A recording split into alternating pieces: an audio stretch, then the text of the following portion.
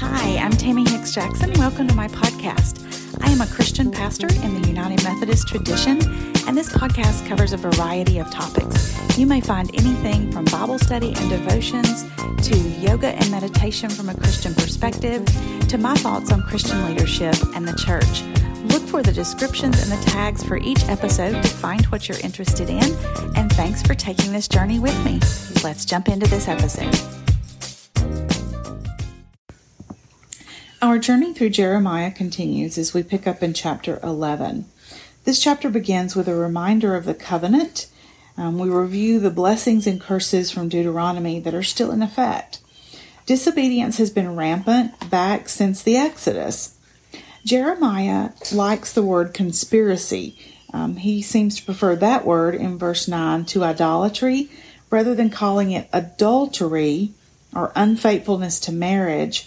He calls it conspiracy, or working with the enemy, participating in enemy schemes, basically colluding. You are cooperating with the enemy when you rebel because you're doing their job for them. In verses 14 through 17, once again, the prophet feels like God is saying, don't even bother praying for this people.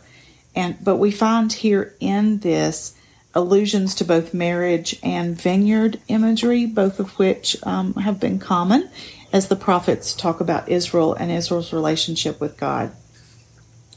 In verses 18 through 23, God makes known a plan from men of Jeremiah's hometown of Anathoth who want to kill him. They're going to silence his voice by just taking him out. Some of these verses are actually quoted about Jesus sometimes, about the conspiracy to get rid of him. In chapter 12, we have the first of 5 complaints that Jeremiah is going to lodge. They're sometimes also called confessions because they don't read like a courtroom complaint, but it just 5 times he's going to have a complaint to voice.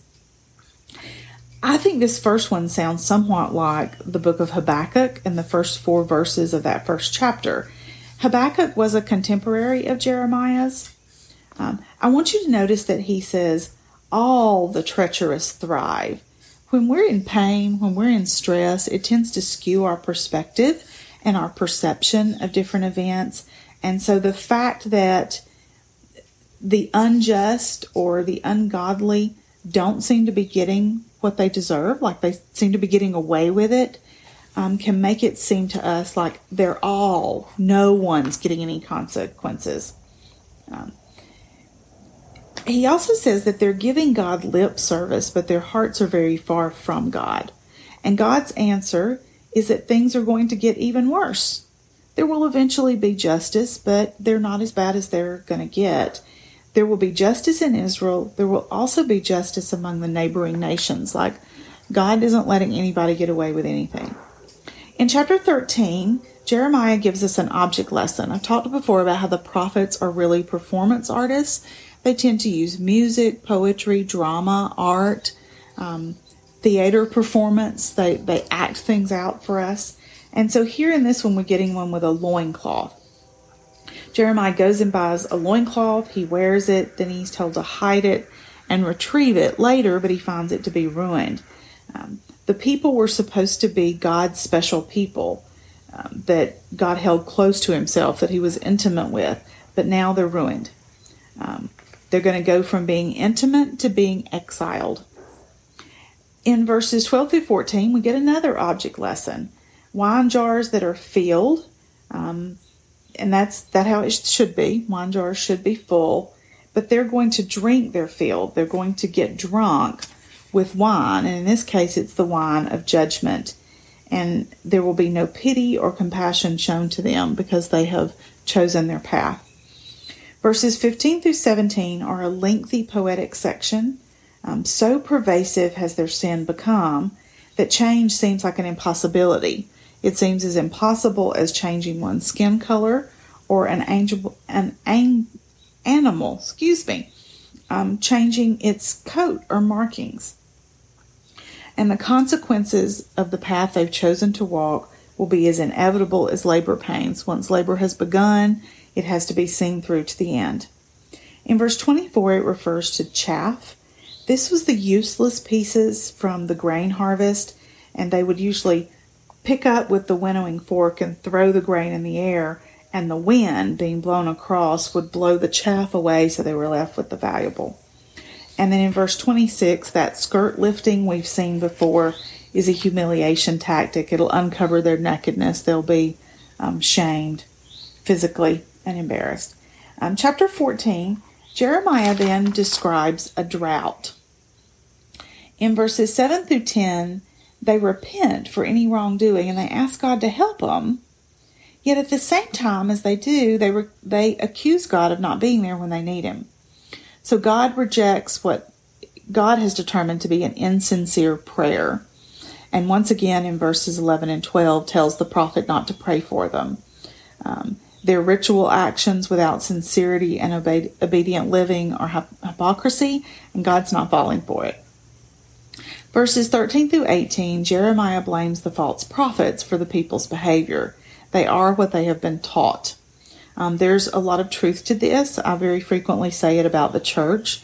When we, on the ministerial side, become frustrated with people for not having the right vision of the church, for thinking it's all about them, for wanting what they want, for getting lax about sharing the gospel and trying to bring other people into the family of God. In large part, church people, church members have become what clergy have formed them to be. We encourage them to become consumers of religious goods and services and to treat us like a place where they were shopping for what filled them spiritually. So here Jeremiah is saying the same thing.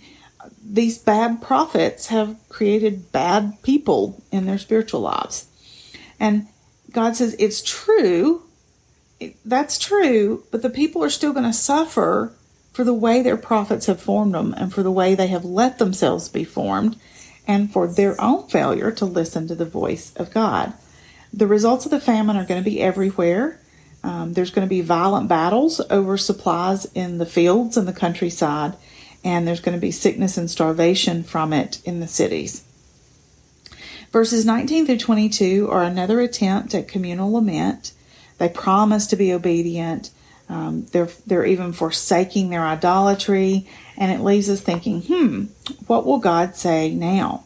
And as we move into chapter 15, God answers. And God's answer is no. He says, even if Moses and Samuel, which were Israel's two great intercessors, were to come and ask, the answer would still be no. They have chosen their path. In verse 3, it talks about orderly. There's an order to the progression of what happens here. First, they will be slain or killed. Then their bodies will be dragged away by the dogs.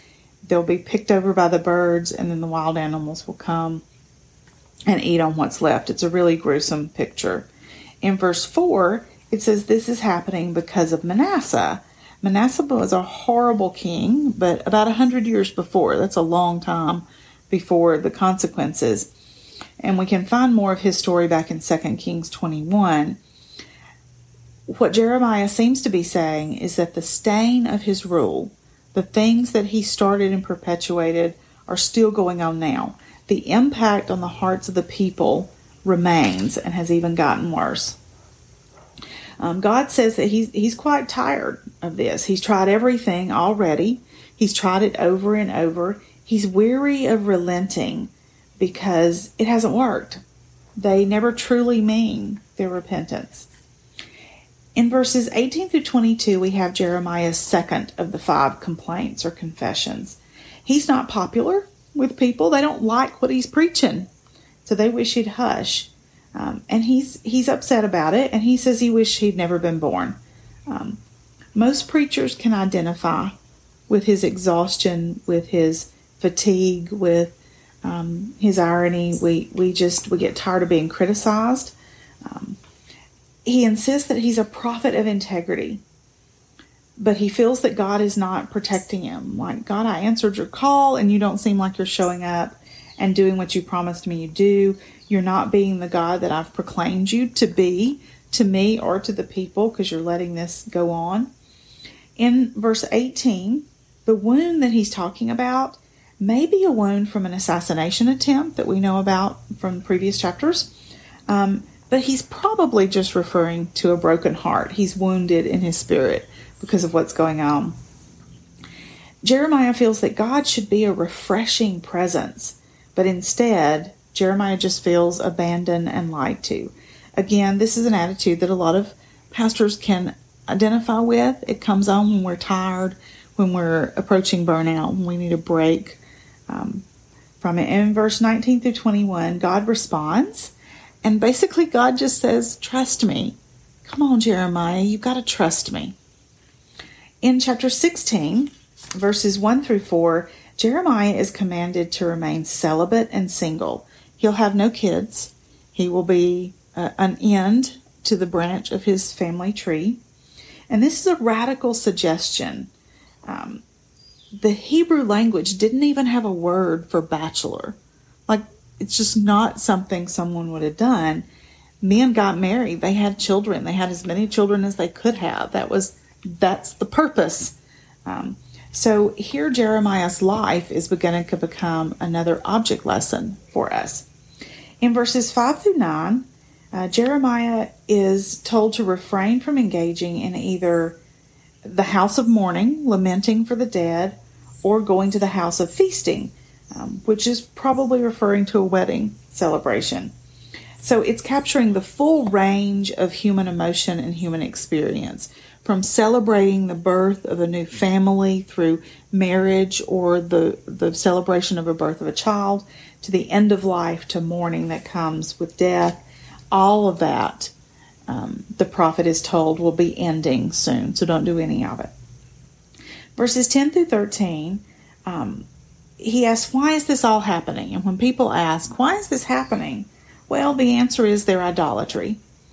They're going to be hurled out of the land. That's a pretty vivid image picture there. They're going to get evicted, cast away, forced out, much like Adam and Eve were forced out of the Garden of Eden. And they're going to be forced to serve other gods. In other words, you've wanted to serve other gods. Well, now you're going to be forced to do so all the time. You're going to get what you've asked for. Verses 14 and 15 stop and interject with a very brief message of hope. There's going to become a new exodus, a new marking point of their faithfulness and their chosenness by God. It's interesting to me that very rarely is it all gloom and doom, but it tends to be more gloom and doom than anything else. But there are always these glimmers and end-breaking visions of hope. In verses 16 through 18, we go right back to the consequences of their behavior.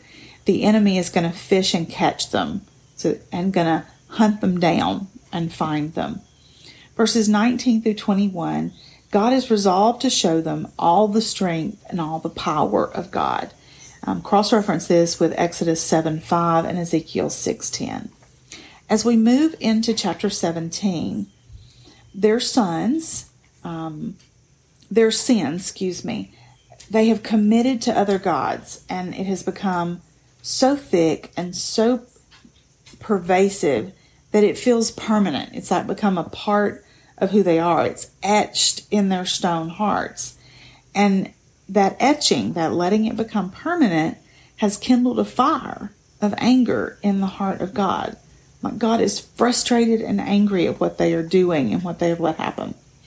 And there's a contrast in verses 5 through 8 between trusting in mortals and trusting in God.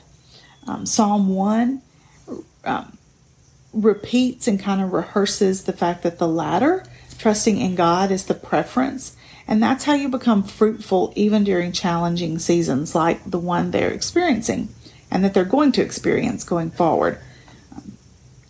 Verses 9 through 11 contain the strongest statement in the Bible about the state of the human heart.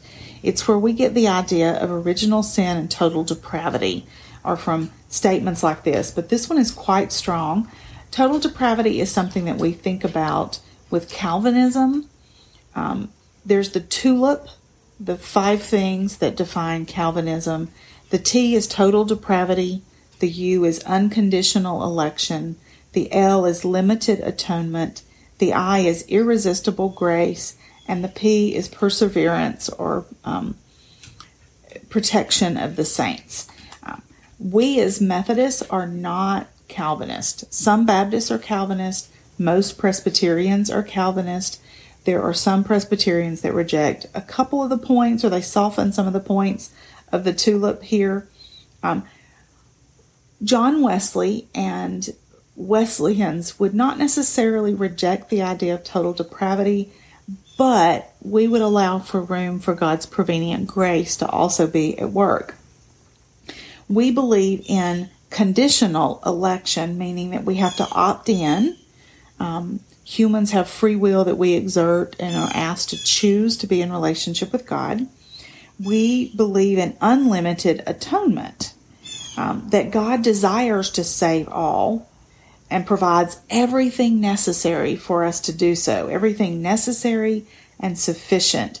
What is offered to us is the free gift of forgiveness through the grace of Jesus Christ. It's offered to us, but we have to accept the gift. So rather than the Calvinist view of unconditional election and limited atonement, we would say conditional election and unlimited atonement. We also believe in resistible grace. You still have free will, so God is drawing you and wants you in relationship, but everyone possesses the ability to resist that and to reject it. And then we do not believe in perseverance or preservation of the saints. God never forces us to be in relationship with God, not in this life and not in the life after. So you can choose to come into relationship with God, and then you can choose to end that relationship and walk away. So Methodists do not believe in once saved, always saved. So we differ on a lot of that from the Calvinists. But on the idea of total depravity, it's a true statement even from us that apart from God, we are not good. We need God to redeem who we have become as human beings because of the presence of sin in the world. But we would say we were created good. Originally, God created a good world, and we're the ones who keep messing it up. God is the one who keeps trying to fix it and fix it through us. And God's prevenient grace is already trying to fix it. God loves us before we love God. Okay. In verses 12 through 18 of chapter 17, we have Jeremiah's third complaint. He honors God. He asks for personal salvation, and then he requests vindication for what the people think of him. In verses 19 through 27, he's told to go preach publicly, and the preaching of this sermon is focused on the Sabbath day.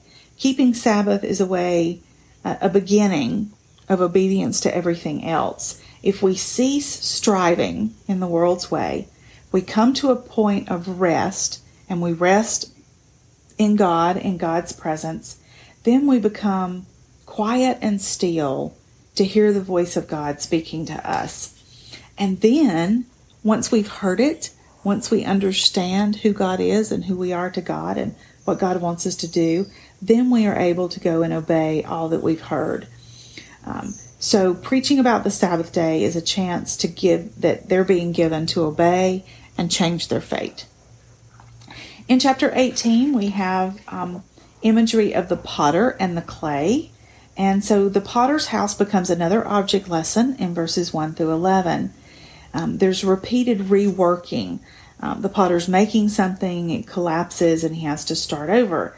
Israel has had a lot of do-overs, but God is the potter. God determines the vessel and the existence of the vessel and when it's time to rework it and start over making it. God sometimes plucks up, breaks down a nation. God sometimes builds up and plants a kingdom, but it is for God's purposes that God ultimately gets to decide the timeline and the what. Verses 12 through 17, they're remaining stubborn. They just are insistent on following their own plans instead of following the plans of God. In verse 14, it talks about Lebanon. Lebanon was a mountain on the borders of Judea. It was covered in snow even in the summertime, like the Alps between France and Italy are. The heat of summer would cause some of the ice and snow to melt, and it would produce a cold flowing stream that was quite refreshing. Verse 17, they're going to be scattered rather than gathered. they'll be seeing the back of God. God will look away from them. Verses 18 through 23, here's another attempt, or perhaps it is evidence of an ongoing attempt to silence Jeremiah. Now they're appealing to the teachings of the priests, sages, and other prophets who differ from Jeremiah, trying to discredit him. Jeremiah is saying this, but look at all the other prophets who disagree with him. Jeremiah is a quack. Stop listening to him. So Jeremiah's response is to come back with his fourth of the 5 complaints. He maintains his integrity and once again wants vindication. Chapter 19, we have another object lesson of the broken jug. Jeremiah is told to go and purchase one of the vessels, a completed vessel from a potter. Then he's to take some of the elders and the senior-most priests with him and go to the valley of Hinnom and break the jug. The valley of Hinnom is where they engaged in child sacrifice back in 2 Kings 23:10. He prophesies horrible deaths for them, the scorn of outsiders, and even cannibalism among the people. The breaking of the jug is the breaking of the people, and it's the fault of these leaders that he's taken to watch it. Then Jeremiah is told to go back to the temple, back to the temple court, and preach this message to the people. Like, you warned the leaders first, and now you're going to tell the people. In chapter 20, we have Pashur, the chief priest. He's not going to let Jeremiah come up there in his temple and be preaching this message that he doesn't like. He's not going to let Jeremiah have the last word, particularly not in the temple. So he beats Jeremiah and has him put in stocks where he stays overnight. He's hoping to disgrace him, maybe make him uncomfortable enough that he'll just shut up, but it doesn't work. Jeremiah cannot be silenced. And so Jeremiah says that Pashur and his family will be lost to history. And sure enough, they are in fact lost to the historical record following their exile into Babylon. And then in verses 7 through 18, we have the 5th and the final and the longest of Jeremiah's complaints or confessions. Jeremiah's call is a hard one. He's told up front he's not going to be very successful. He's not going to be popular. People are not going to want to hear what he has to preach, but he's to preach what he's told. He is, in fact, a public spectacle. People make fun of him. They ridicule him. He's embarrassed, and they are too. He is literally, when he was in the stocks, a public spectacle. And this, by the way, is only the first of a number of times that the prophet Jeremiah is going to be physically assaulted, publicly shamed, rejected, and humiliated. Even his own friends are denouncing him. Haven't we all known someone that we just kind of back away from, or we've had people take another side against us when we're trying to do the right thing? What I see pictured here is a profound state of depression, loneliness, and discouragement. Jeremiah has hit a wall. He's reached burnout. It's common among ministers. It's a lonely and hard call. But yet the prophet never walks away from his call. We are hearing his heart. He's being very vulnerable, very transparent, and very open with us as we see what a very difficult time he is having, trying to do his job, do it with integrity, and love this people, and try with all his might to bring them to where God wants them. And so with that, our journey through chapters 11 through 20 of Jeremiah comes to an end, and we'll pick up in chapter 21 next time.